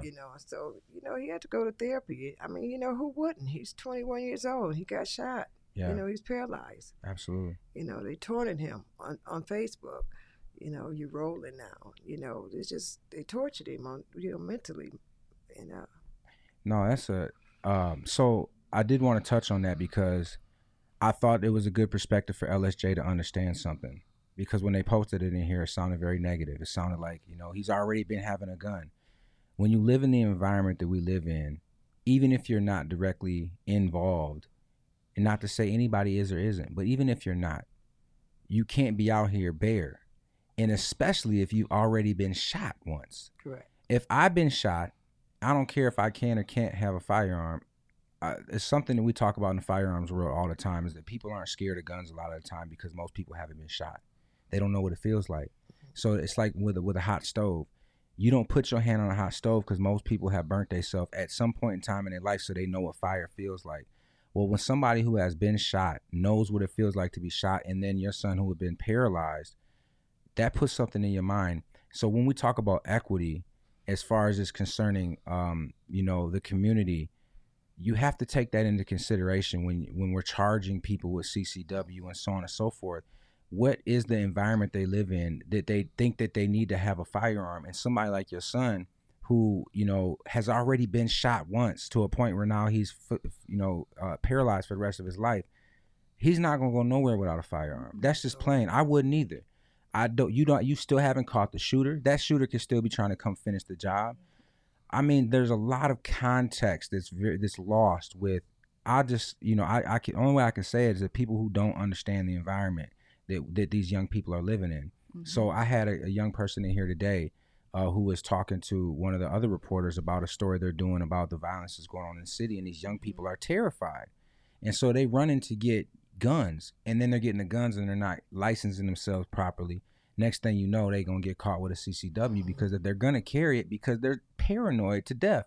Now, that's just the normal paranoia of what's going on. But give it to somebody who's been shot once already.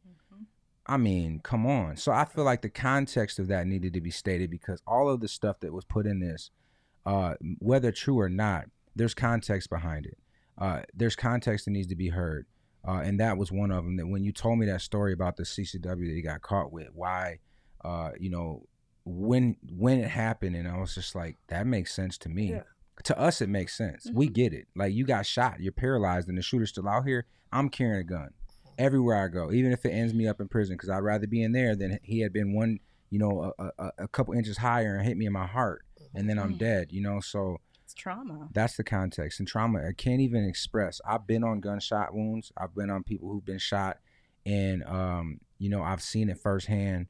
Even back when I was younger, I've seen it. And so I get it. It's the most traumatic thing anybody can ever go through, and it changes people. It changed my whole family. It changed me, because he stayed with me, so I had to change my whole house around, for him. Yeah. Because he make it handicap accessible. Mm-hmm. So that was a lot of trauma on both of us. What I'm saying? Not just just the family period. So and then to happen. Yeah. And they could put it in the state journal how somebody gave it to them instead of asking questions. Yeah. I agree. And there's layers to it because I think that very often we hear the term trauma response in white communities, but we don't hear it often in the Black and brown communities. Mm-hmm. But trauma response is a real thing, and everybody's trauma looks different, and how you respond to it, what you choose to do, how you choose to deal with it, because we have to remember it hadn't been that long. He and you all were still dealing with the effects of that first act of violence. Correct. And so that's the mindset he's in. So it's not lost how important the very, very crucial role that both the police and the mainstream media play into situations like this. And it can't be understated. When the police make their initial statements, when they're discussing this, when they respond to you, when they're talking to the media, I cannot begin to say how important it is that they are not biased in that way, because that sets a precedent. To Mike's point, he talked about that. And then when the media reports on it and they make the conversation surrounding listing a person's prior transgressions, their history, their rap sheet, it's all irrelevant. You can't do that, because guess what it does? It excuses the lack of justice being brought by the police, because when the media has already told the public this person probably deserved it, they had it coming. Caring. Everyone stops caring, and it gives the police a green light to not do their damn job. Exactly. And that's just unacceptable. It's everyone's responsibility. I wanted to bring this on the screen because this is what was put on BLM's Facebook page and was pulled off, and we hid the description, obviously, of the person who stated it. But I was told by a detective last year that she's going to let our young men go tit for tat in the street. She said these cases will remain cold cases. To my face, said since she was the community resource officer for years, she actually knows many of the city's young people personally. So we're not just making this up. This person who I know, actually, to be able to come on here and say that she was told specifically by an officer who was a community resource officer that they're gonna let them just go. Let's just let them have war in the streets. They'll figure each other out. But we're witnessing those actions right now. This is not like we're just, hey, you guys don't care. We're witnessing it. You know, you're one of two mothers in this incident who lost somebody. There's multiple other instances. There's a 14-year-old that was killed on the east side, 15-year-old that was killed, a 19-year-old that was killed on, I believe it was Malcolm X, or a couple months ago, that nobody has any word of what happened with all of these kids. These are kids being killed. That's my concern. Anybody 25 and under, in my opinion, is a kid. And so you got all of these black kids, and brown, because a couple of the kids were Hispanic, black and brown kids being killed. And the mayor says, I've got to figure out if I can work that into my budget. This is what I'm talking about when I talk about the highest of authority giving permission for them not to investigate, not to care, not to do anything about these things with the $47 million budget. That they already have. Let's audit that. Let's see your impact. Nonprofits have to show impact when we write grants, right? Yep. We've got to show impact. We have to, you know how that goes. You have to create a budget. You have to prove your budget. Prove it. You've got to prove the impact after that to get the money, all these different things. One thing I wanted to say about that is I get all the time that people say to me, you just don't like Andy Shore. You just don't like Chief Green. That's not true. What I do think, though, is that if I was their manager, I would be writing PIPs, like performance enhancement protocol, because they're just bad at their job. That's really it. When the police department sucks this bad, beating people, killing people, not investigating murders with a $47 million budget, that means the person that's the CEO of it sucks. Mm-hmm. Meaning that if IBM was to run that bad, which they did because they ended up falling, but if Apple was to run that bad, that all of a sudden all their stuff started breaking down and people were, they were having all these complaints from their customer service, they would get a new CEO. They wouldn't start trying to find the manager from the store. They would say, there's got to be somebody up top that's not holding the people down there accountable, and they would remove that person and get him out. So I was a fan of Chief Green when he first came in. I tried to help him. I tried to figure out a way to bridge the gap between the community, because we know that when the community is at odds with the police, we suffer by this way. Think about how many ways the police can hurt us. They can physically beat us. They can not investigate the murders of our children. They can do all types of things. So if we have a bad scenario or situation with them, they can just mule up on us and not do anything in our neighborhoods or fix anything or help. So I always tried to help that process along so that we didn't have to have those issues. But then I come to find out you just ain't good at this. It don't matter how much I help you, you're not going to be good at it. Budgetarily, that's what the chief of police does. He figures the budget. What do we need money for? Where do we need money to go? He has to spend up their budget every year. And that's how you got $250,000 in uniforms, because he had this money left over and he was like, what do I do with it? Oh, we can get new uniforms. Or they'll say we can get new guns, or we'll spend more money on ammunition. We'll stockpile, this or that or this or that. And when I'm telling you all this for, they have the money they need. They have what they need to investigate. They're just not caring about it. So we need a new CEO. And then there's a CEO over top of that CEO that's supposed to be holding him and every other department accountable, and they don't. So that's the top 2 people in that chain that we're concerned with when it comes to gun violence, and they're not doing anything about it. Exactly. That's what we don't like. So it could be Jill Schmo in that position. It is that position. Your position holds weight, power. You hold the purse strings, all of these things. So I couldn't care less who you are. That it's that position, and that is what you took on when you took that position. I think Heather must have come on here and said something. Yeah, there's so much. Very true. Ash said, fight, flight, freeze, or fawn are the simplifications of trauma responses. Very true. And so if your trauma response is fight, this is a very good comment. Heather Nicole says, I'm not trying to go off track, but could we also look at the fact that none of these young black men seem to be surviving? Every single murder that you read about says victim died shortly after arriving to the hospital. People survive gunshot wounds. It makes you wonder if these young black men are just low on the priority list because they are thought to be thugs or gang members. I have to speak on that, and I'm glad that they said that. I don't believe so. And the reason I say that is because I've been in the hospital room. I've been in the ambulance with victims of gunshots, and I've never seen that type of behavior. I'll just be honest with you. I've never seen the behavior where they're not doing their job because of a certain scenario. But that's my own opinion and I'm very critical. So I would absolutely state that. But I can tell you that one thing that really affects the survivability of a gunshot wound is that it takes us longer to get to it. And what I say by that is, like, I teach stop the bleed in my CPL classes because a lot of times these young people will be next to their friend if they get shot and maybe they hit an arterial, vein or something and they're oozing blood from a femoral artery. If they know how to stop that bleed and give us time to get there and safely transport them, then they have a better chance of living. So that's a one scenario that may affect this gunshot wounds and people dying from them because it takes us a long time to get there, as the ambulance does. Because the police have to get there, they have to secure the scene, and they allow us to come in, which takes minutes. It may take 10, 15 minutes to clear, and that person's just laying there during that time. So it's just a lot involved with that. But I can't say that that's true, but that's definitely a good question to ask and try to figure out. It's a valid question. Where were these people shot at? And I don't necessarily need to know that with your son, but where were these people shot? And if they were shot in, again, a position or a situation in their body that they should have probably survived from, but weren't getting the priority treatment. But again, I've rolled people in with gunshot wounds. They go right to their trauma and they get right at them. So that's just my experience. I don't know if you'll be able to see this because it's a response to someone saying, so uniforms are more important than my son's life. And Shirley came in and said, I think they can't or don't want to solve our children's lives, so they spend money elsewhere. I pray that this doesn't ever happen to their children or anyone close to them because they would do a thorough investigation. Yeah. That sentiment is just shared amongst so many.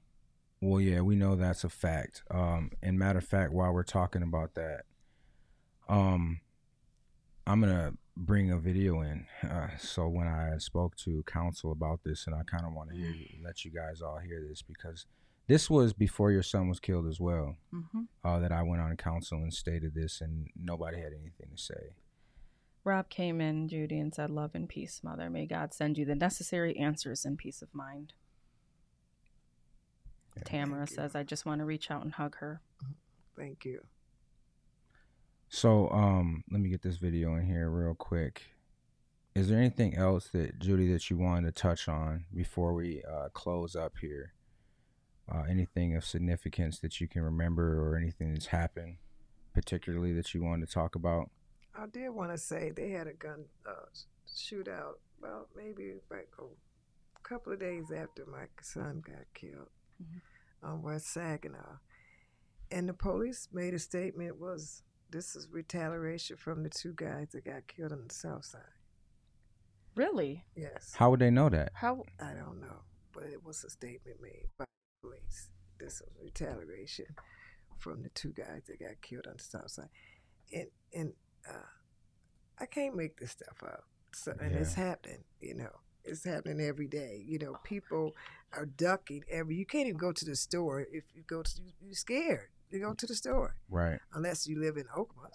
Yeah. or Hazlitt. Mhm. But if I go to Kroger's on MLK, I got to worry about if I'm going to get shot. That's a fact. You know, if I go to the gas station at the Marathon, I got to worry if I'm going to get shot. Mm. This will be Very, very true. This will and be valid. very, very valid to what I'm about to put in here now. If I can put it in here, let me see. What am I looking at right here? Oh, this is a preview. I'm sorry, y'all. I'm trying to figure this new setup. Yeah, new setup we got here. Nope, that's not it. Sorry, y'all. 1 second. That says PNG. That should maybe. No. It came in. Just brought it in.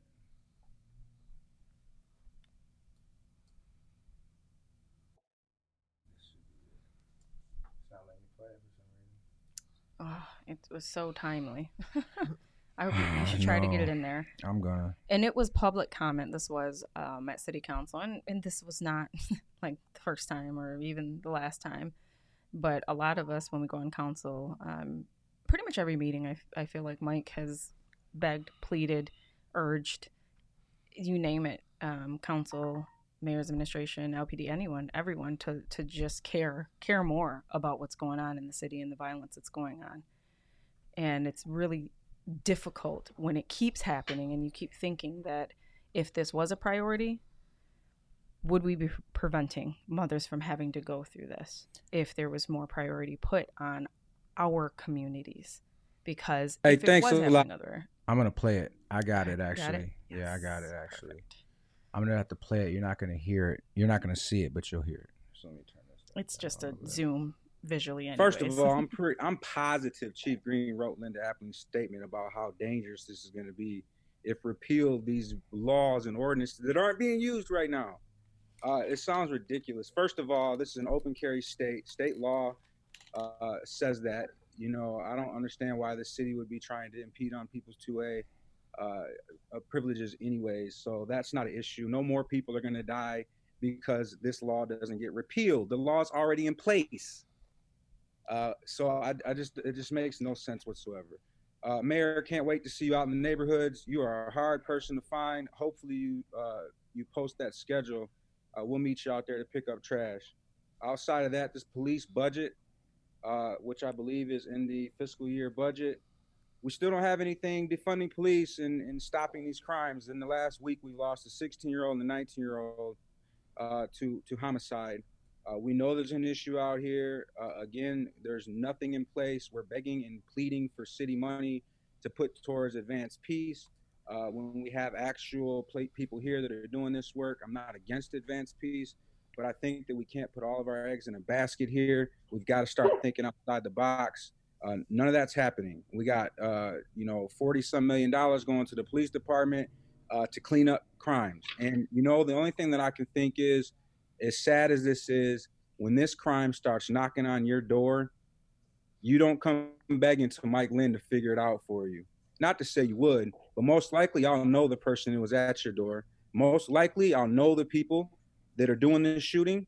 So what I'm saying by that is, because it's not at your door, cleaning the streets of trash and using police to do that is more important than cleaning up the guns and stopping this violence and putting money back into community organizations so that we can get these kids to stop doing this type of thing. So until you guys start focusing on that, this crime is only going to creep back into your areas, back into your neighborhoods, until eventually it's one of your children. And Andy Shore, you should be really concerned with this, given the fact that both of your kids go to Everett High School. You should be really concerned that the kids that I keep telling you about, that we need money to stop from doing bad things, are going to be in the same classroom with your children, walking out of school. The Shore name is not all that represented in Lansing in a good way. I would be concerned about those type of things. So that's the concern that we should have with this city budget, is stopping this type of crime so it doesn't end up at your door. Like, none of us want it to be at your door or anybody else's door. But every morning I got to wake up and hear about another kid in the neighborhood who's been killed by gun violence because this city council and this mayor care more about BS than actually fixing these issues. So please put this in the budget. take some money away from this police department, some of these millions, and put it towards actually doing something to help this community. Thank you. So it's not like they don't know. You know, we've been saying it over and over again. I'm gonna actually send in one more that's very similar in nature, and actually it was during the same call that I stated this to them. I don't know that man, but that was spot on. A couple things I wanted to address. First of all, what Kyle just said, I'm hearing more and more and more from outside of my networks and groups about Andy Shore. People are recognizing what you're doing. It's very polarizing. And yes, you're able to move people into positions to get pictures with them. As most recently, a flyer went out with Charlie Dean on it. And I just sent Charlie Dean all the information on what you've done in this city. So I'm sure you'll be receiving a call from him eventually to take his face off of that, because he really is the people. But outside of that, I've been having conversations with these young people in this city, and they're terrified. I mean, they're literally terrified for their lives, riding down the street, going to the store, walking any place after dark. You know, what are you guys going to do about this? I'm on here speaking to you guys every single week for the last year and a half about the issues that we have in this city. And repeatedly I come on here and hear silence from our leadership, and the mayor. All we see is pictures and propaganda and no actual work at trying to help these young people. I task you, contact me. Your third ward representative, Adam, contact me. Let me get some kids in front of you, man, so they can express to you how fearing for their life they are. And you guys wonder why they carry guns around everywhere they go. You don't have to deal with that environment. I've never ran into Andy Shore or Peter Spatafor at Kroger's on the South Side. I've never ran into you at Lucky's Parlor Store. I've never ran into you anywhere these young people have to go. So you can't understand the fears that they have from people that look just like them, walk in the same neighborhoods. In all of those situations, I keep bringing here to y'all, begging you, do something for these young people. And that's not $300,000 to advance peace. That's something, anything.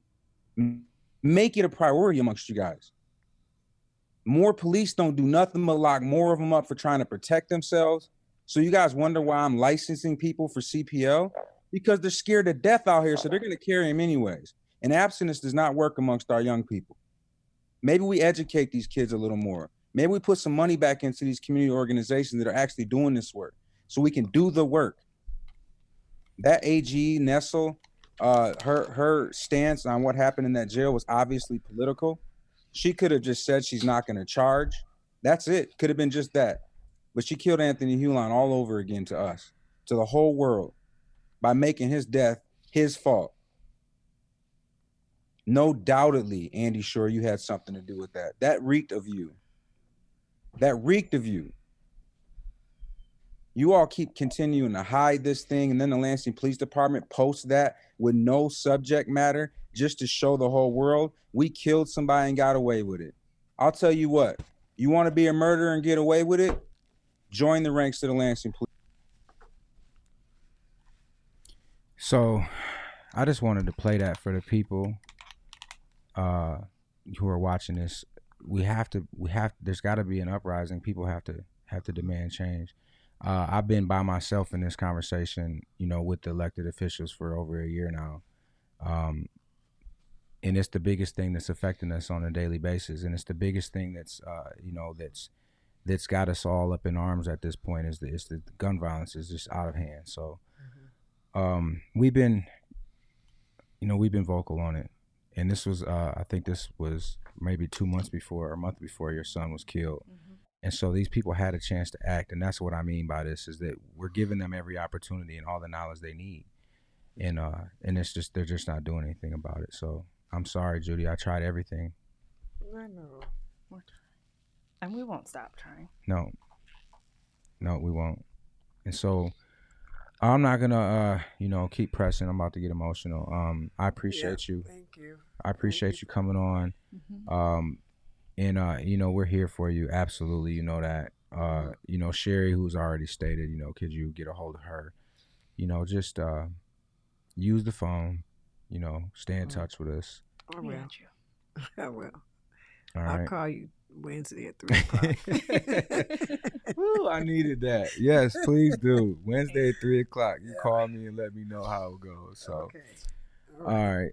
So we're gonna close out our first in studio show. We had Judy Booker here to speak on her son who was murdered a month ago, and you know, we're just here to bring awareness to these things and really try to put something in play so that we don't have any more, you know, mothers that have to lose somebody. And this young man has a father too that's still out here.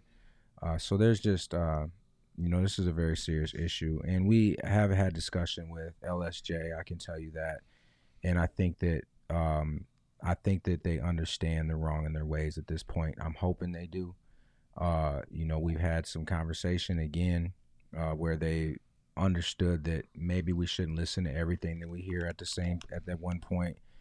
Definitely can reach out to me because in most cases, as I stated in the audio that you heard, I probably know, you know, the shooter's family or the victim's family. You can definitely reach out to me to get that information. So therefore, all you media out there, don't be lazy is the best way I can put it. And understand just that role and the significance and the responsibility that comes along with those words that many people are going to make an assessment, make judgment and conclusions based upon. And all of that bleeds into how hard the police are willing to work, how they're going to approach it. If the police can not care and say, yeah, I already knew about him, I'm going to step back from this, literally. And then the public is like, well, sounds to me like you deserved it. Where does that leave the family? That's your grandbaby? Yeah, that's my We love you, Grandma Judy. I love you too. We got to add that in. All right. So. Grandma's a strong, strong woman. Yeah. So, all right, Judy, I appreciate you coming on the show. We will definitely talk again. We actually are having a show again on Wednesday, 8 o'clock. Our shows will be from Monday and Wednesdays at 8 o'clock. The new format, we're going to talk about that, the new schedule of people that we have coming on the show. So we're going to be really bringing some heavy hitters in to talk about these issues that are going on, just so you all know. All of the electoral candidates we're going to be putting out requests for them to come on here. So they'll get to come on here and actually answer to some of the stuff that's going on. Talk about their plans for all of this. I can give you some names of people that I know won't show up, but that's fine. We're not looking for them anyway. So we want to know. Anyway. Yeah, they'll be invited, but I know they're not going to show. But I know some candidates that can't wait to get in that seat right there and be able to talk on what they plan to do about this stuff. So we'll be putting some pressure on. Okay. I've noticed that, and I'll say this live while he's watching actually, I've got a joystick on Andy Short back. When I do something and say something, he moves. Even though he don't think he do, he moves. All of this stuff that he's doing right now is because of the conversation that we've been having out here about him in there. So maybe we do get some push on this from the conversation we're saying. I hope so. I just need some justice, some peace. We'll get it. Some closure. We'll get it. We'll get it. Thank you. All right, you guys, we appreciate y'all coming in on our Monday show. We love y'all, fam. Make sure y'all check us out at America20life.com. As you can see, we have merch. You can catch us there. Cash App up top if you guys appreciated the show. Make sure you come back, like and follow America 20 to Life on Facebook. Also, we're on Instagram. T-shirts available, all of that good stuff. This is independent media. We don't got the big bucks that all the big media organizations have, but we will bring you the real. That's a fact. So anything else y'all have to say? No, thank you for having me on the show. Absolutely. Thank you for being here. Yeah. Thank you, Sherry, for coming on and talking about Richard. You both are just phenomenally strong human beings. So, as I always tell y'all, I hope to talk to you and not about you. Andy knows what it feels like to get talked about. But peace out, y'all.